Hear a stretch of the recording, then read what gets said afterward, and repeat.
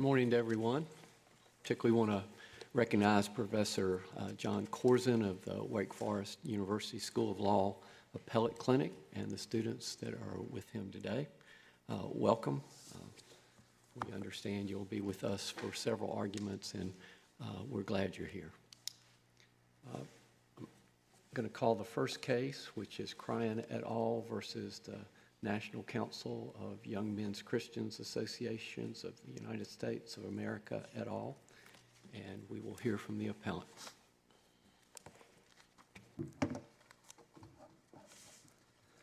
Mr. Chief Justice, members of the court, and may it please the court, my name is Bobby Jenkins, and along with my colleague Don Higley, we represent the plaintiff's appellants in this matter. We would like to reserve at least 5 minutes for rebuttal, and Mr. Higley will be delivering the rebuttal on behalf of the plaintiffs. We are here today on a peripheral issue that arose out of initially what was a constitutional challenge to one of the statute of limitation revival provisions of the Safe Child Act, which was passed unanimously by our General Assembly in 2019. All of the plaintiffs in this case, grown men now, were sexually abused as young boys when they were attending programs at the Kernersville YMCA. The perpetrator was a man by the last name Pegram. What he did to these men when they were young boys was vile. All of the statutes of limitation for these plaintiffs expired under the old prior statute of limitation when they turned 21, after 3 years after the removal of the minor disability. After the Safe Child Act was passed, it had two revival provisions, one a 2-year catch-all window from January 1, 2020 to December 31st, 2021, that allowed any victim of child sexual abuse whose statute of limitations had expired to bring a claim. The other revival provision of the Safe Child Act is found and was codified. The 2-year revival window was not codified. The other provision was codified in 1-17E and provided that a victim of child sexual abuse could bring a claim within 2 years of the conviction of the perpetrator, the criminal conviction of the perpetrator. While we have argued this case from Judge Gottlieb forward based on the fact that it was brought within 2 years of the conviction of Pegram, the perpetrator, it actually was, the initial complaint was filed in February 2020, so it also fell under the 2-year revival window, the general revival window that was part of the Safe Child Act. After we filed the complaint, the defendant filed a Rule 12b-6 motion to dismiss and raised a constitutional challenge saying that we had failed to state a claim because the statute of limitations was unconstitutional pursuant to the substantive due process provisions of Article 1, Section 19 of our Constitution. All of the constitutional challenges to all of the Safe Child Act cases are state court-based, state constitution-based, because the U.S. Supreme Court long ago held that there is no federal limit in the federal Constitution to reviving a statute of limitation. So they're all brought under Article 1, Section 19, the substantive due process provision. They couched their challenge as an as-applied challenge, that it was unconstitutional as applied to the YMCA. We, looking at that, realized and believe and know that it is actually a facial challenge, that a decision that revival provision or either revival provision is unconstitutional will eliminate the claims of everyone who has brought a claim under the Safe Child Act, one of those two revival provisions. Realizing that, we filed a motion to transfer, asking the Superior Court in Forsyth County to deem that the challenge was indeed facial, not as applied, and to transfer per 1-267.1 to transfer the facial constitutional challenge to Wake County to then be submitted to Mr. Chief Justice to appoint a 3-judge panel to hear the case. That matter came on before Judge Gottlieb in Forsyth County. He heard both their motion to dismiss and our motion to transfer. And Judge Gottlieb, to his credit, went far beyond what anyone would expect even an incredible trial judge to do. He gave the litigants probably 2.5 hours to argue. He was incredibly well prepared. He'd read the statutes, he'd read the cases, he'd read probably 200 pages of material. And at the end of the day, he granted our transfer motion and sent the case to Wake County for appointment of a 3-judge panel. Can I ask you a couple points of clarification about the statute and who it impacts? So if there had been no SAFE Act changes to the statute of limitations, in this case, are you acknowledging the statute otherwise would have run in this case? So in other words, you acknowledge you need those changes in order to bring this suit? Absolutely, yes. And is there a category of people for whom the statute has not yet run, but who the SAFE Act would also impact? Essentially not reviving an expired statute of limitations, but extending the statute of limitations longer than what the existing law would have allowed. Does that category of people exist in your view? I don't think so, Your Honor, and I'll tell you why. In addition to the 2 revival provisions, the within 2 years of conviction and the general revival, 2-year revival window, which is closed, the General Assembly in the Safe Child Act also extended from 3 years to 10 years the period in which a victim of child sexual abuse can bring a claim after the disability of minority is removed. All right? The only person who would need to rely upon the within 2 years of conviction provision is someone whose underlying statute of limitations had already expired. So, say someone was 17 when the Safe Child Act went into effect. They would now have until age 28 to bring a claim for being a victim of child sexual abuse. It is undisputed that the General Assembly can extend an unexpired statute of limitations.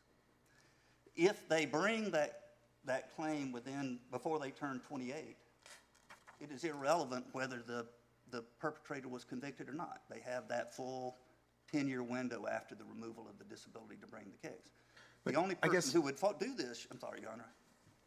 Well, look, what I'm struggling with is, so let's assume, and I'm not suggesting this, this is the law, but assume the law under our state constitution is that if a statute of limitations has expired, you have a vested right at that point not to be sued for that particular cause of action or claim, and that reviving that expired statute of limitations would violate some principle of due process, let's say.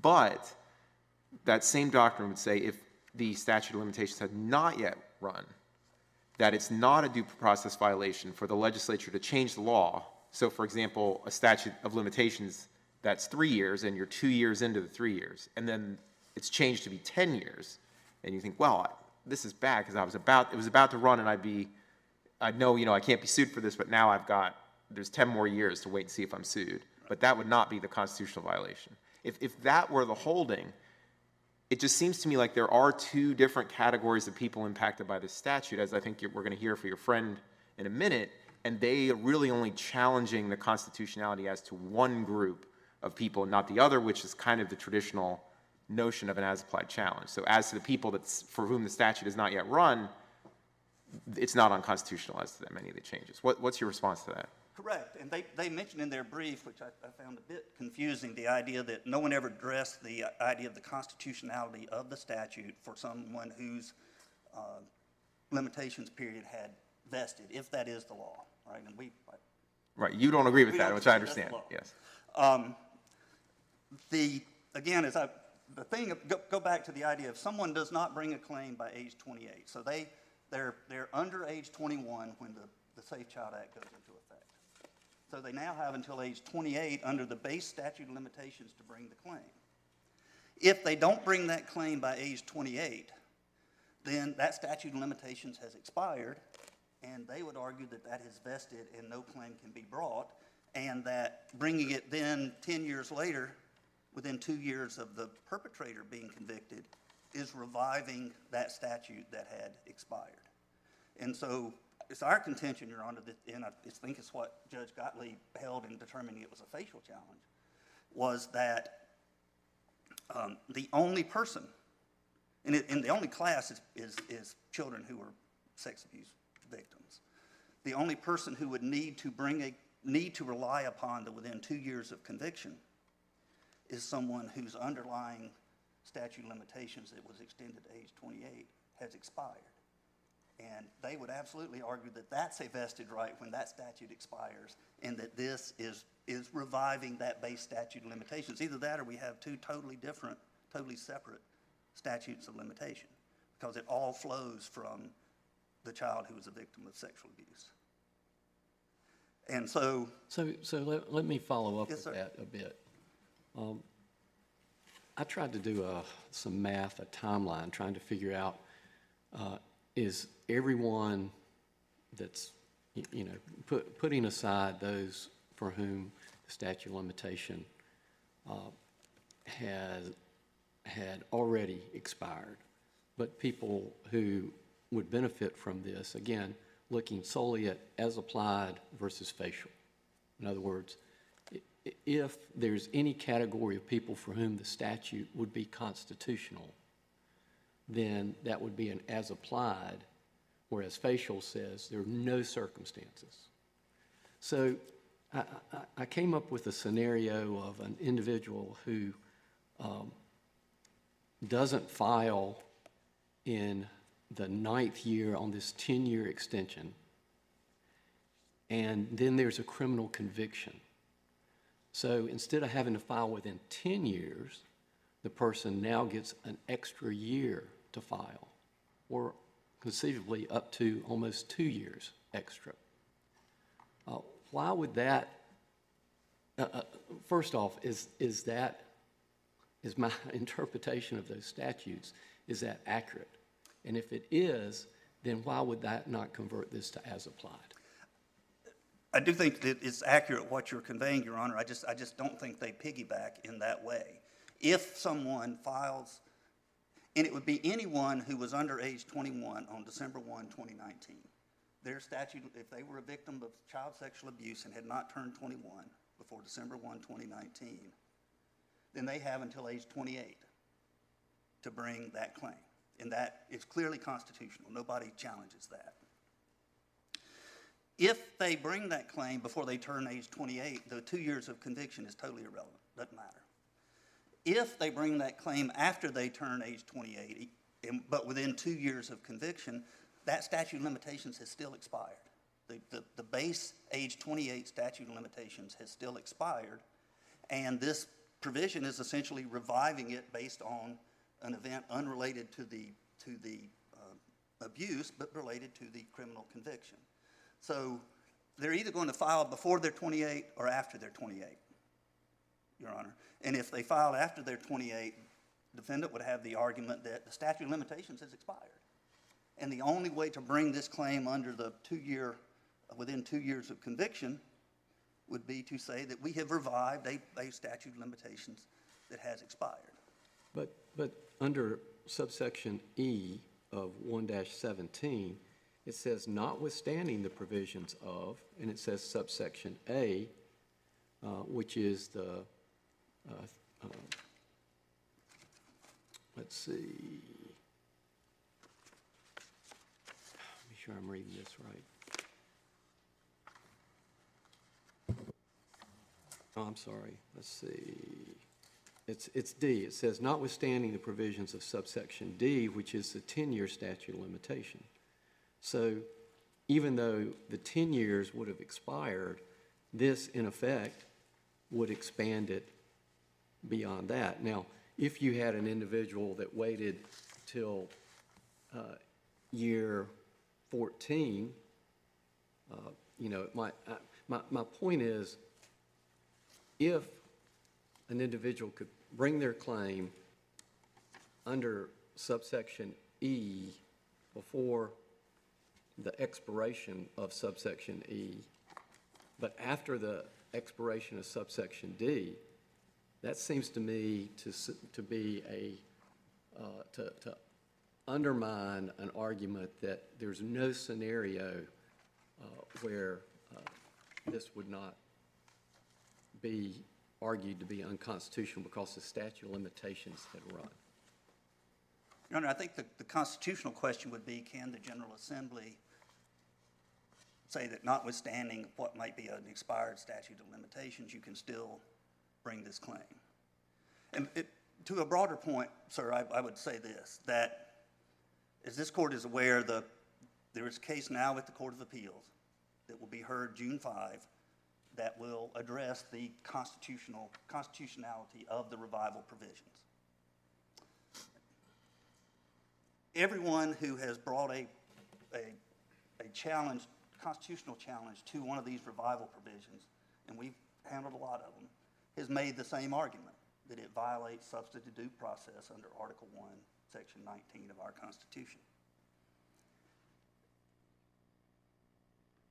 Whatever the court's disposition in this case, the reality is it's going to have very little impact on what happens for this defendant, because the decision of the Court of Appeals in the case to be heard in 6 weeks, and then whether this court ultimately weighs in on that, will settle the issue for all involved, because everyone challenging the statute is saying that it's a vested right.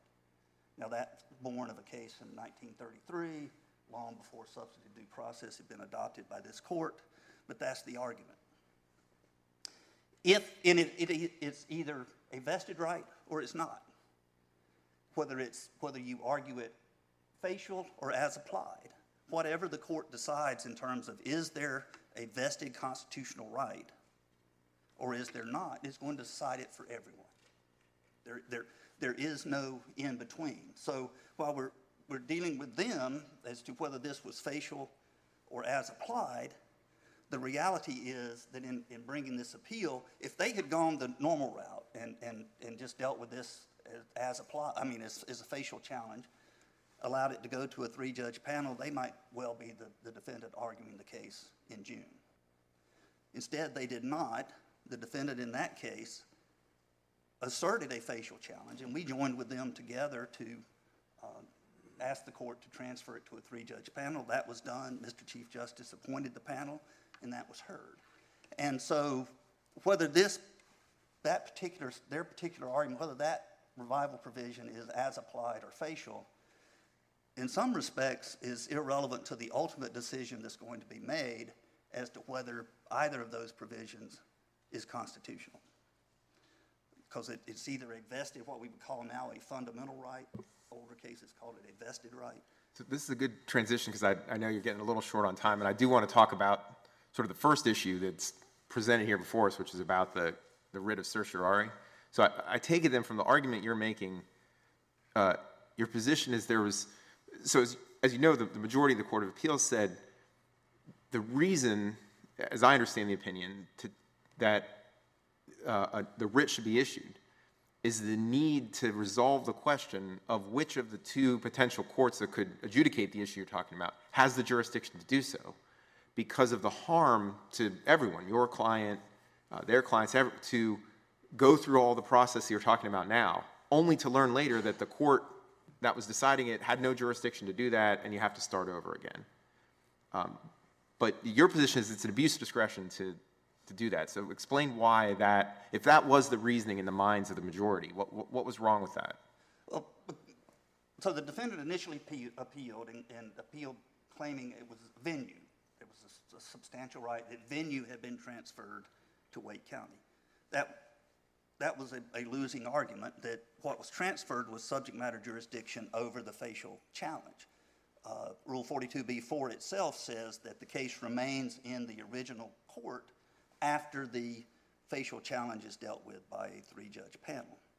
So whether it's significance or important, as Judge Carpenter noted in his dissent, this particular issue, because it wasn't so much, Your Honor, I think the underlying issue really, the issue that begs for this court to clarify it, is what role does the trial judge, what can he or she play in looking behind the label that a defendant gives to a constitutional challenge and determine the reality of the impact of that particular challenge? Yeah, that's one. It seems to me that one way to read the dissent is the dissent was saying that the question of whether it's facial or as applied even is really one for the three-judge panel. You could read to say essentially, once we've asserted this is a facial challenge, that a trial court, a single superior court judge, hearing case is supposed to stop and say it goes to the three-judge panel and they'll work out everything from there. Is that, do you agree with that position, or do you think, in other words, who gets to decide whether it's facial or as applied, in your view?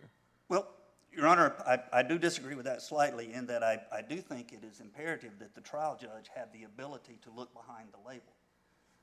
The Cryan decision, which seems to say you're stuck with whatever label they give it, the subsequent decisions of the Court of Appeals disagree with that. There was a decision, if I can find it, Your Honor, Kelly in late 2022 that said you don't have to stick with the label, that you can go behind it and look at the substance of what happened. There was a case in early this year, a panel of the Court of Appeals acknowledged that Cryan and Kelly seemed to disagree with each other, and it's up in the air as to what the trial judge can do. Well, the trial judge actually only just makes the recommendation as to whether or not it should be referred to a three-judge panel anyway, isn't that right? Well, Your Honor, as I read 1-267.1, if the trial judge determines that the constitutional challenge was facial, the statute says shall transfer it to Wake County to then be referred to Mr. Chief Justice for the appointment of a three-judge panel. But ultimately, the Chief Justice holding the office would make the ultimate determination as to whether or not everything would be in that direction, isn't that right? Right. There is nothing in the statute that compels the Chief Justice to appoint that three-judge panel. It compels it to be transferred to Judge Ridgway as chief resident here in Wake County, who can then refer it to Mr. Chief Justice. But there is nothing in the statutory scheme that then requires the Chief Justice to take that extra step.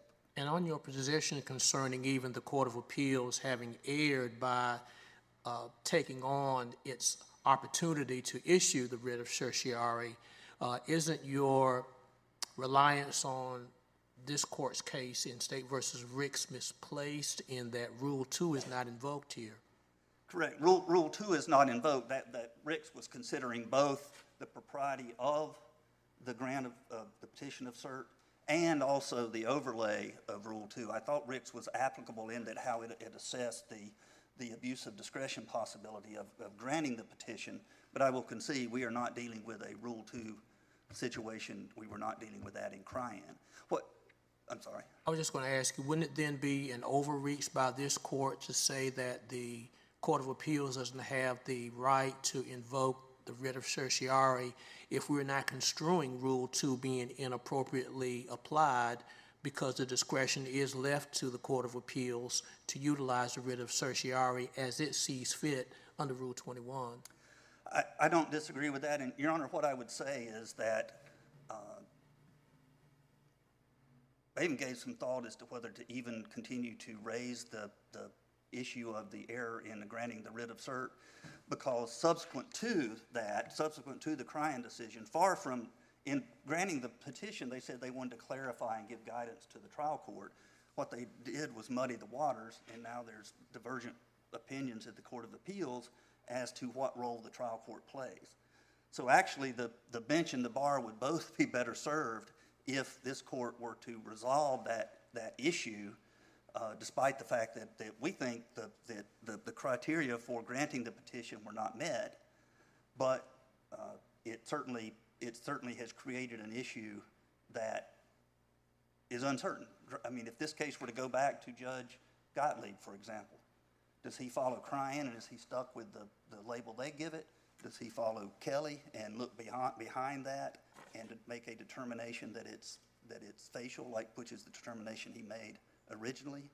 So yes, we think the petition was improperly granted, that it didn't fit the criteria for doing so, but in context of an issue that now has been created and may impact future litigants, it would certainly be as I said, in the interest of both the bench and the bar, if this court could resolve what role can a trial judge play in determining the nature of a constitutional challenge in interpreting 1-267.1 in context of Rule 42 be. Counsel, let me ask you one more, because I don't want to get into your rebuttal time, but I think one other issue then that we're going to hear from your friend is, suppose we conclude that this was not an abuse of discretion by the Court of Appeals to issue the writ of certiorari. I think we're going to hear from your friend that that's actually the only issue that's before this court now, because we are limited, having not issued our own order granting discretionary review in this case, we're limited solely to the issue in which there's a disagreement between the dissent and the majority, and the dissent, I think we'll hear from your friend at least, never got to the merits of the second issue you present to us. So I want to give you an opportunity to respond to that. And you're right, that is their position, but I disagree with that. Judge Carpenter clearly thought the grant of the petition was improper.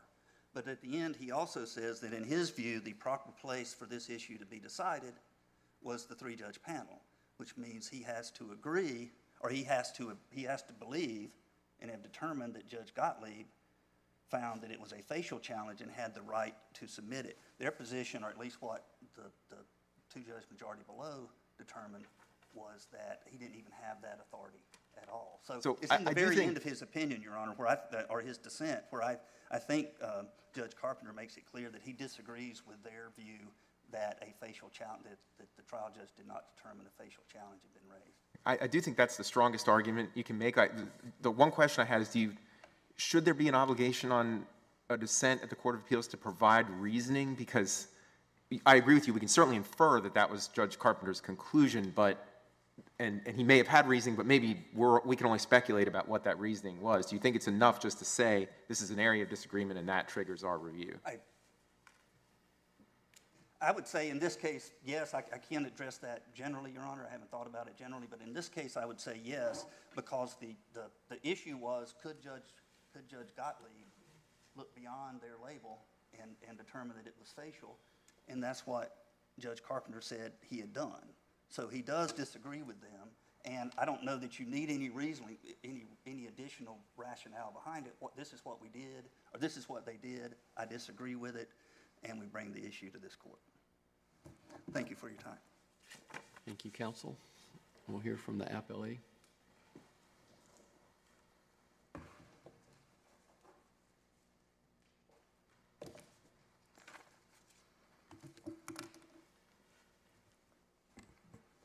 Thank you, Chief Justice Newby, and may it please the court. I'm Lauren Lapidus with Nelson Mullins for the defendant, Kernersville YMCA. This case really centers on the text and the purpose of Rule 21. There's really one threshold issue to bring up, and that's Appellate Rule 16. Because I think we've heard, argument for probably half of my friend for the plaintiff's time about the merits of the case, right? But North Carolina Rule of Appellate Procedure 16b says the sole ground of appeal based on a dissent in the Supreme Court of North Carolina is limited to consideration of only those issues and I think, Justice Dietz, this addresses your question about speculation, that are specifically set out in the dissenting opinion as the basis for this dissent. And I think a fair read of Judge Carpenter's separate opinion, I'll call it, because I don't think it is a true dissent, it doesn't disagree with, it doesn't debate, it does not address the merits analysis of the majority, right? The majority went on the record and said, this is an as-applied challenge. The Superior Court got it wrong. But in the dissent, all that Judge Carpenter talked about in his separate opinion is the interest of justice factor. And I think that really presents a problem, a threshold problem, for this court's appellate jurisdiction under 7A30 subsection 2.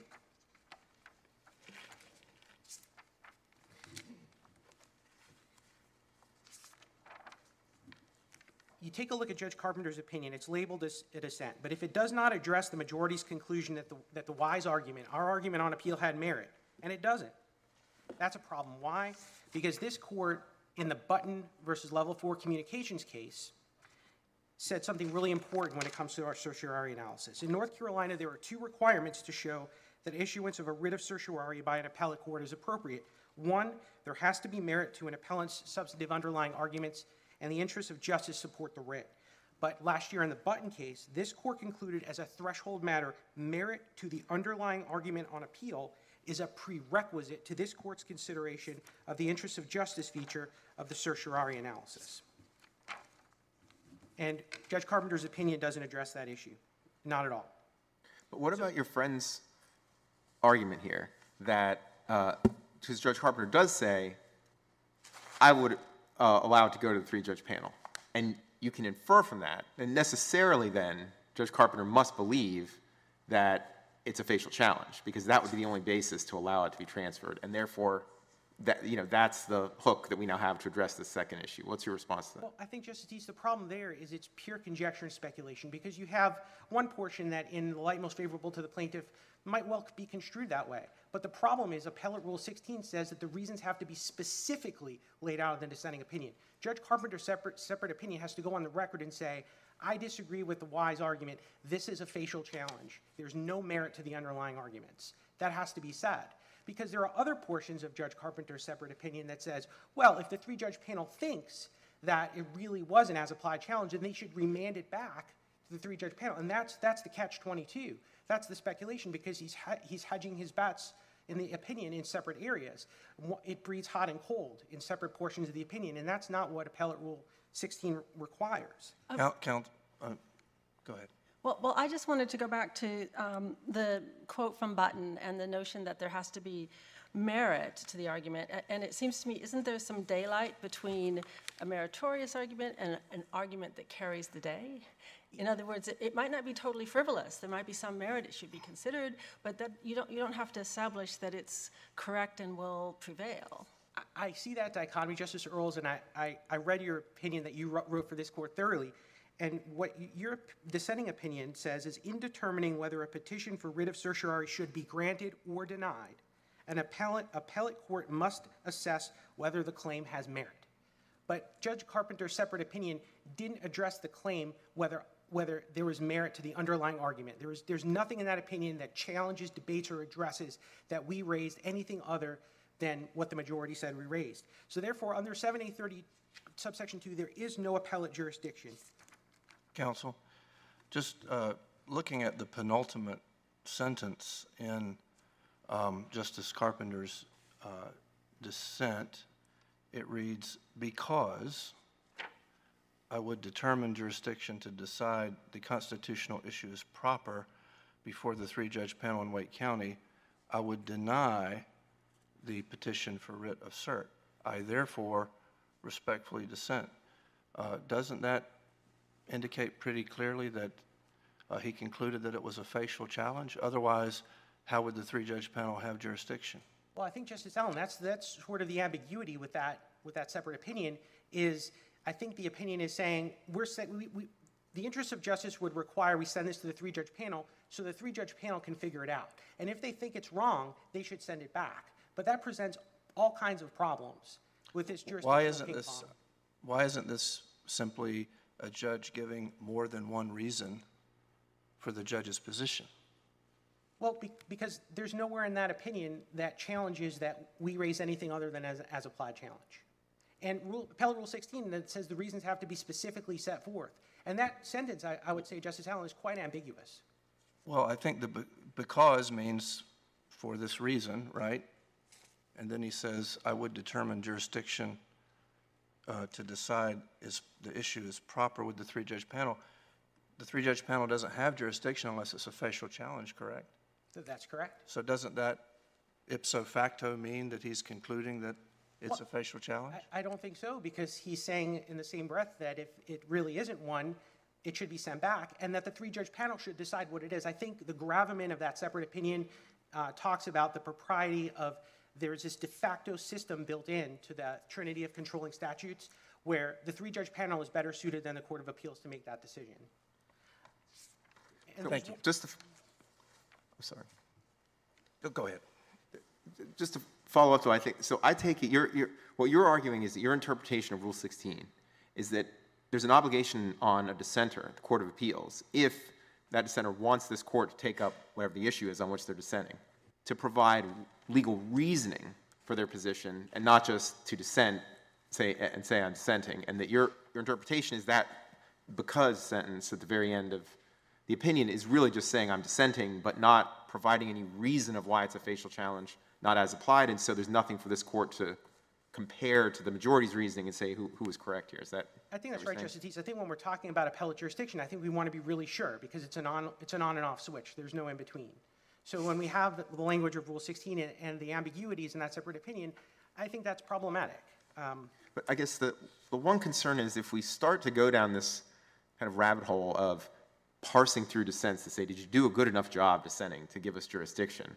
We really could create a mess. We've already done that with the other basis to file a notice of appeal, which is substantial constitutional questions. There's not a right to appeal on that basis anymore. It's basically a second PDR, because every time you get one of those notices of appeal, the other side will file a motion to dismiss and say it's not substantial, and it kind of feels like discretion on our part deciding what we're going to do with that. And I am a little concerned that the path you're asking us to go on here is suddenly dissents start to feel discretionary. Are we, has the dissent said enough that we'll agree it's really dissent? What do you think? Justice Deitch, I'm really glad you mentioned the PDR route, because when you're not sure, that's what the appropriate course is, to invoke this court's discretionary appellate jurisdiction through clear-cut means, and doesn't leave this court in a position of uncertainty. And that would be the preferred course here. But the real issue before the court is whether the cert petition should have been allowed.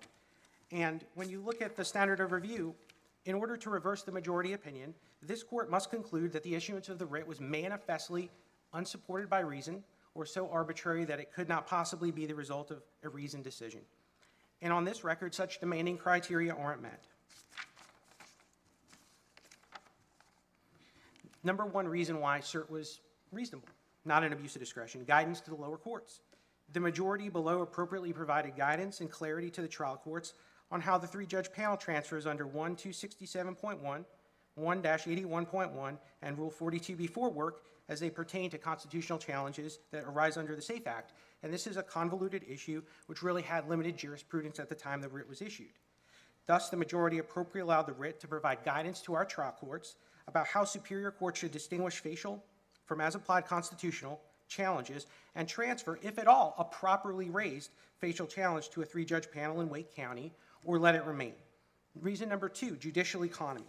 This case deals with very sensitive issues, and I think my friend for the plaintiffs correctly noted it. They're very sensitive issues. Alleged sexual abuse from 9 different plaintiffs. But when we look at what happened here, the Court of Appeals opinion explains that this is a subject matter jurisdiction issue, right? So this three-judge panel has jurisdictional consequences. So considering the sensitive allegations about what's going on, the majority acted well within its broad discretion under Rule 21 to avoid really a worse situation than what happened in the Holdstock case, which was there after 4 years of litigation. The Court of Appeals had to vacate the summary judgment order and return everything to the starting line to come all over again. And I think I would point to Rule 11C Supplement, page 296. Rule 11C Supplement, page 296. This is one of the trial briefs that my friend for the plaintiff put in the record, and this is a quote, and I encourage the court to read this. Quote, "None of the parties nor this court wish to find themselves back in Forsyth County years from now re-arguing these issues." And they have the law wrong, but that's precisely the point on judicial economy, considering this very sensitive subject matter. And particularly so on this really pretty undisputed record that there was no facial challenge, and that a purported facial challenge was sent to a court that has absolutely no subject matter jurisdiction to consider it.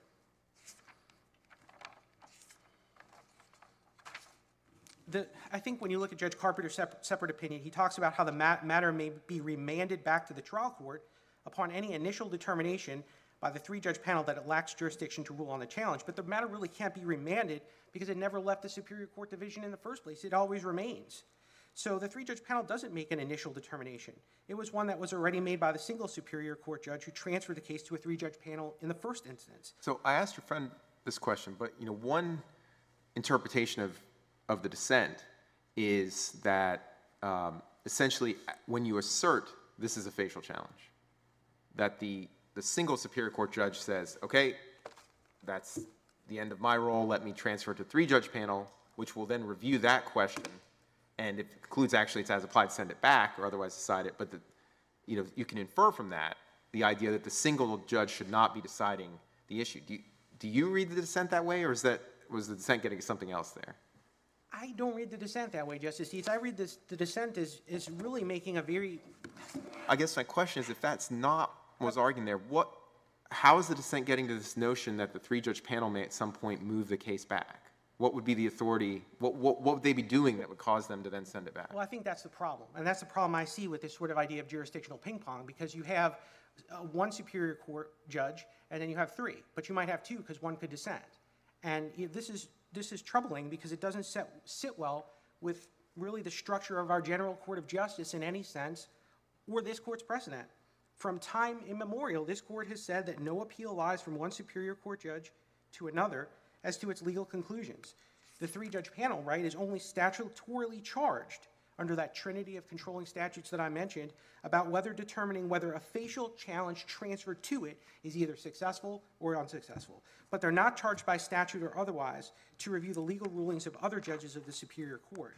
So the matter really can't be remanded because it never left.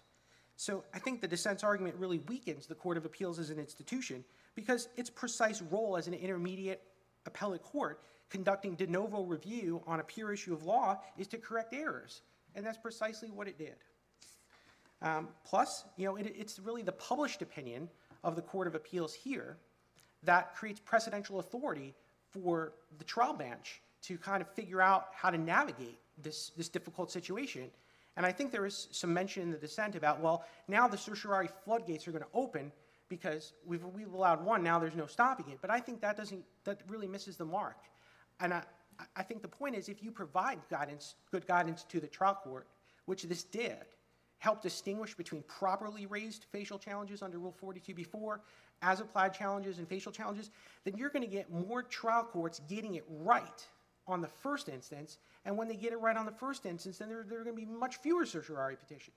Counsel, as a general rule, does a question of subject matter jurisdiction, will that sustain an interlocutory appeal? It will not. Isn't this a subject matter jurisdiction issue? I mean, in other words, doesn't your argument about judicial economy apply to every case? I don't think it does, Justice Allen. I think you have a case here. When you talk about every case, I think we have a case here where we have 9 plaintiffs alleging sensitive allegations of child sexual abuse. I don't think anybody would want to put those 9 plaintiffs through trial twice on this issue. Certainly that is not manifestly unsupported by reason or so arbitrary that it could not possibly be the result of a reasoned decision. So are you arguing that the subject matter of the claims and the number of plaintiffs provides a basis or grounds for an interlocutory appeal when we otherwise wouldn't allow one if the issue is simply a question of subject matter jurisdiction? Well, Justice Allen, it didn't come up on an interlocutory appeal pursuant to a traditional notice of appeal. It came up on a certiorari petition.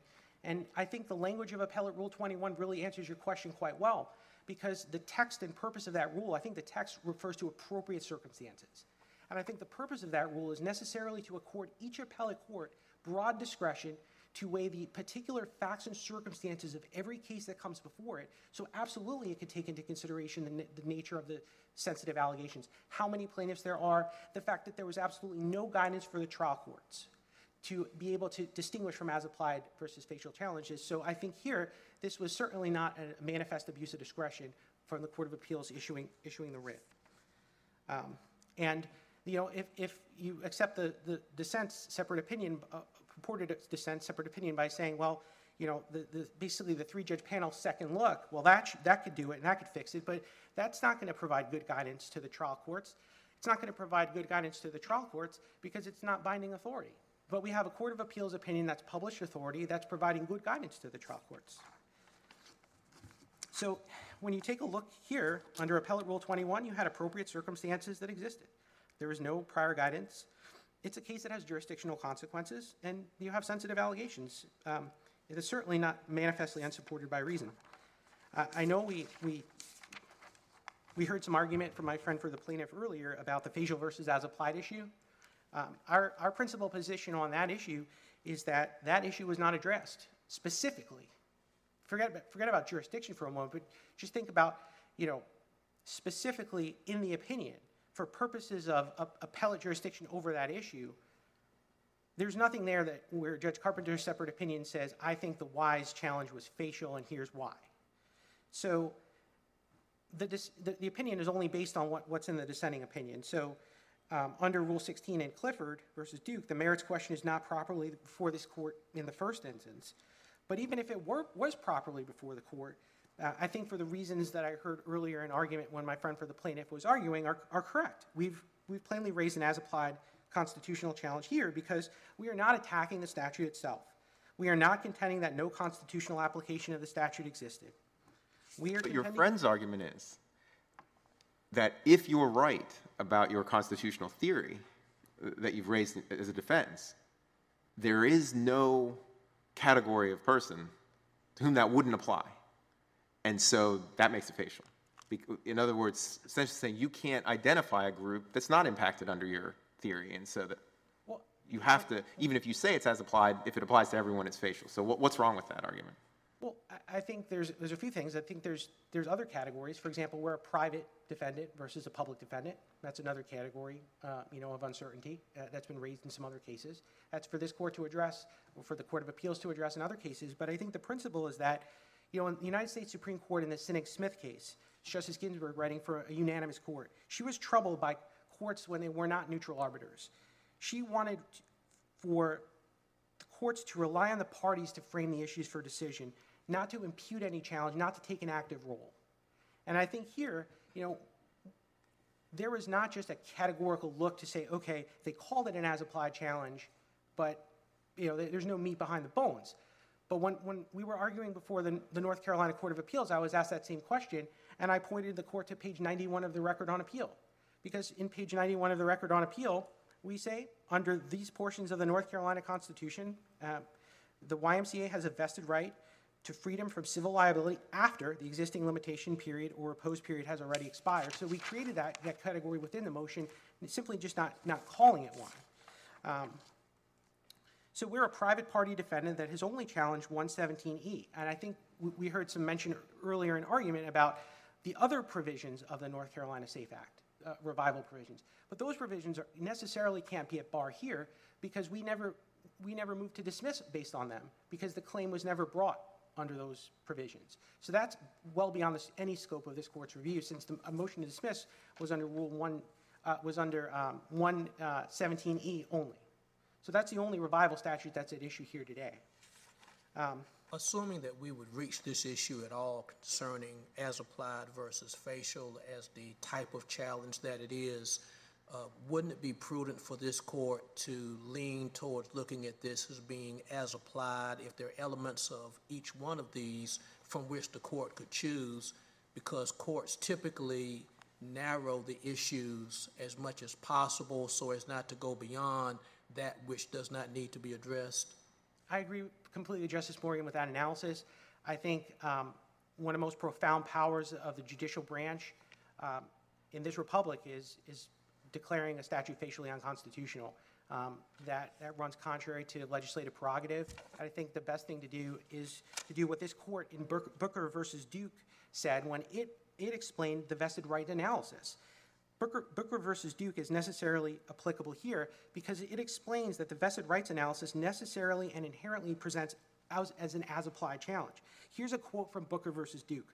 The proper question is when the act as applied will interfere with rights that have vested at the time it took effect. So I think necessarily that shows that the analysis under vested rights is an as-applied one, and this court should necessarily also apply principles of judicial restraint to avoid facial challenges if at all possible, assuming the court even thinks that this issue is properly before the court, which we don't think it is. So for these reasons articulated here today, we think as a threshold matter, there is no appellate jurisdiction. If there is, the merits question of as applied versus facial challenge is not properly before the court under the notice of appeal without any PDR filed as to the additional issues. And under Appellate Rule 21, appropriate circumstances existed on this record in order to provide guidance to the trial court, instruction to the trial court, it being a jurisdictional question where we don't want to return these parties to the starting line, particularly involving the sensitive issues, and we respectfully otherwise request that this court affirm the Court of Appeals majority opinion. Thank you, counsel.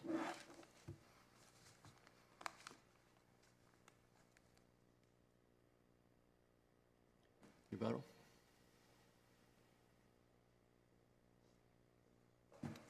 Please the court, Chief Justice Newby, Associate Justices. My name is Don Higley. I am from the Alamance County Bar and Lanier Law Group. I represent the 9 people who have been discussed here today.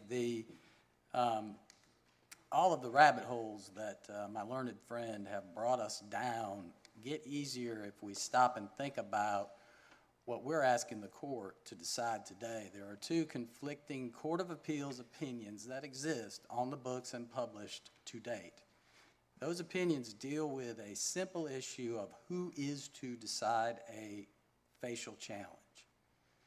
That issue needs to be addressed by this court so that we know in the future that we will be in the proper venue, proper subject matter jurisdiction to have that decided. That's what we need to resolve here today. And so all you have to do is think about what happened when this General Assembly got together and passed 1-267.1. They wanted more important facial challenges to statutes to be decided by a 3-judge panel, which would be appointed by Chief Justice Newby. And it would be geographically diverse, and it would be a better place for an act to be argued about than any place from Murphy to Manteo would be. Pot shots from anyone, anywhere. It wanted judicial economy when it passed that statute. Today is the day that this court can decide on the position of judicial economy and say, yes, even if you can technically come up with a rabbit hole and find that some group exists somewhere that would make it not facial, it still goes to the 3-judge panel. And that has been done in Kelly, and it's been done over the years, over and over, without any kind of problem. We've agreed to argue it in the 3-judge panel. In that case, it's too late for my 9 clients in this case. But that case is going to be decided based on what 3 judges did in a full day of hearing, in a fully developed record, and it's not going to be just one judge sitting in Alamance County deciding it.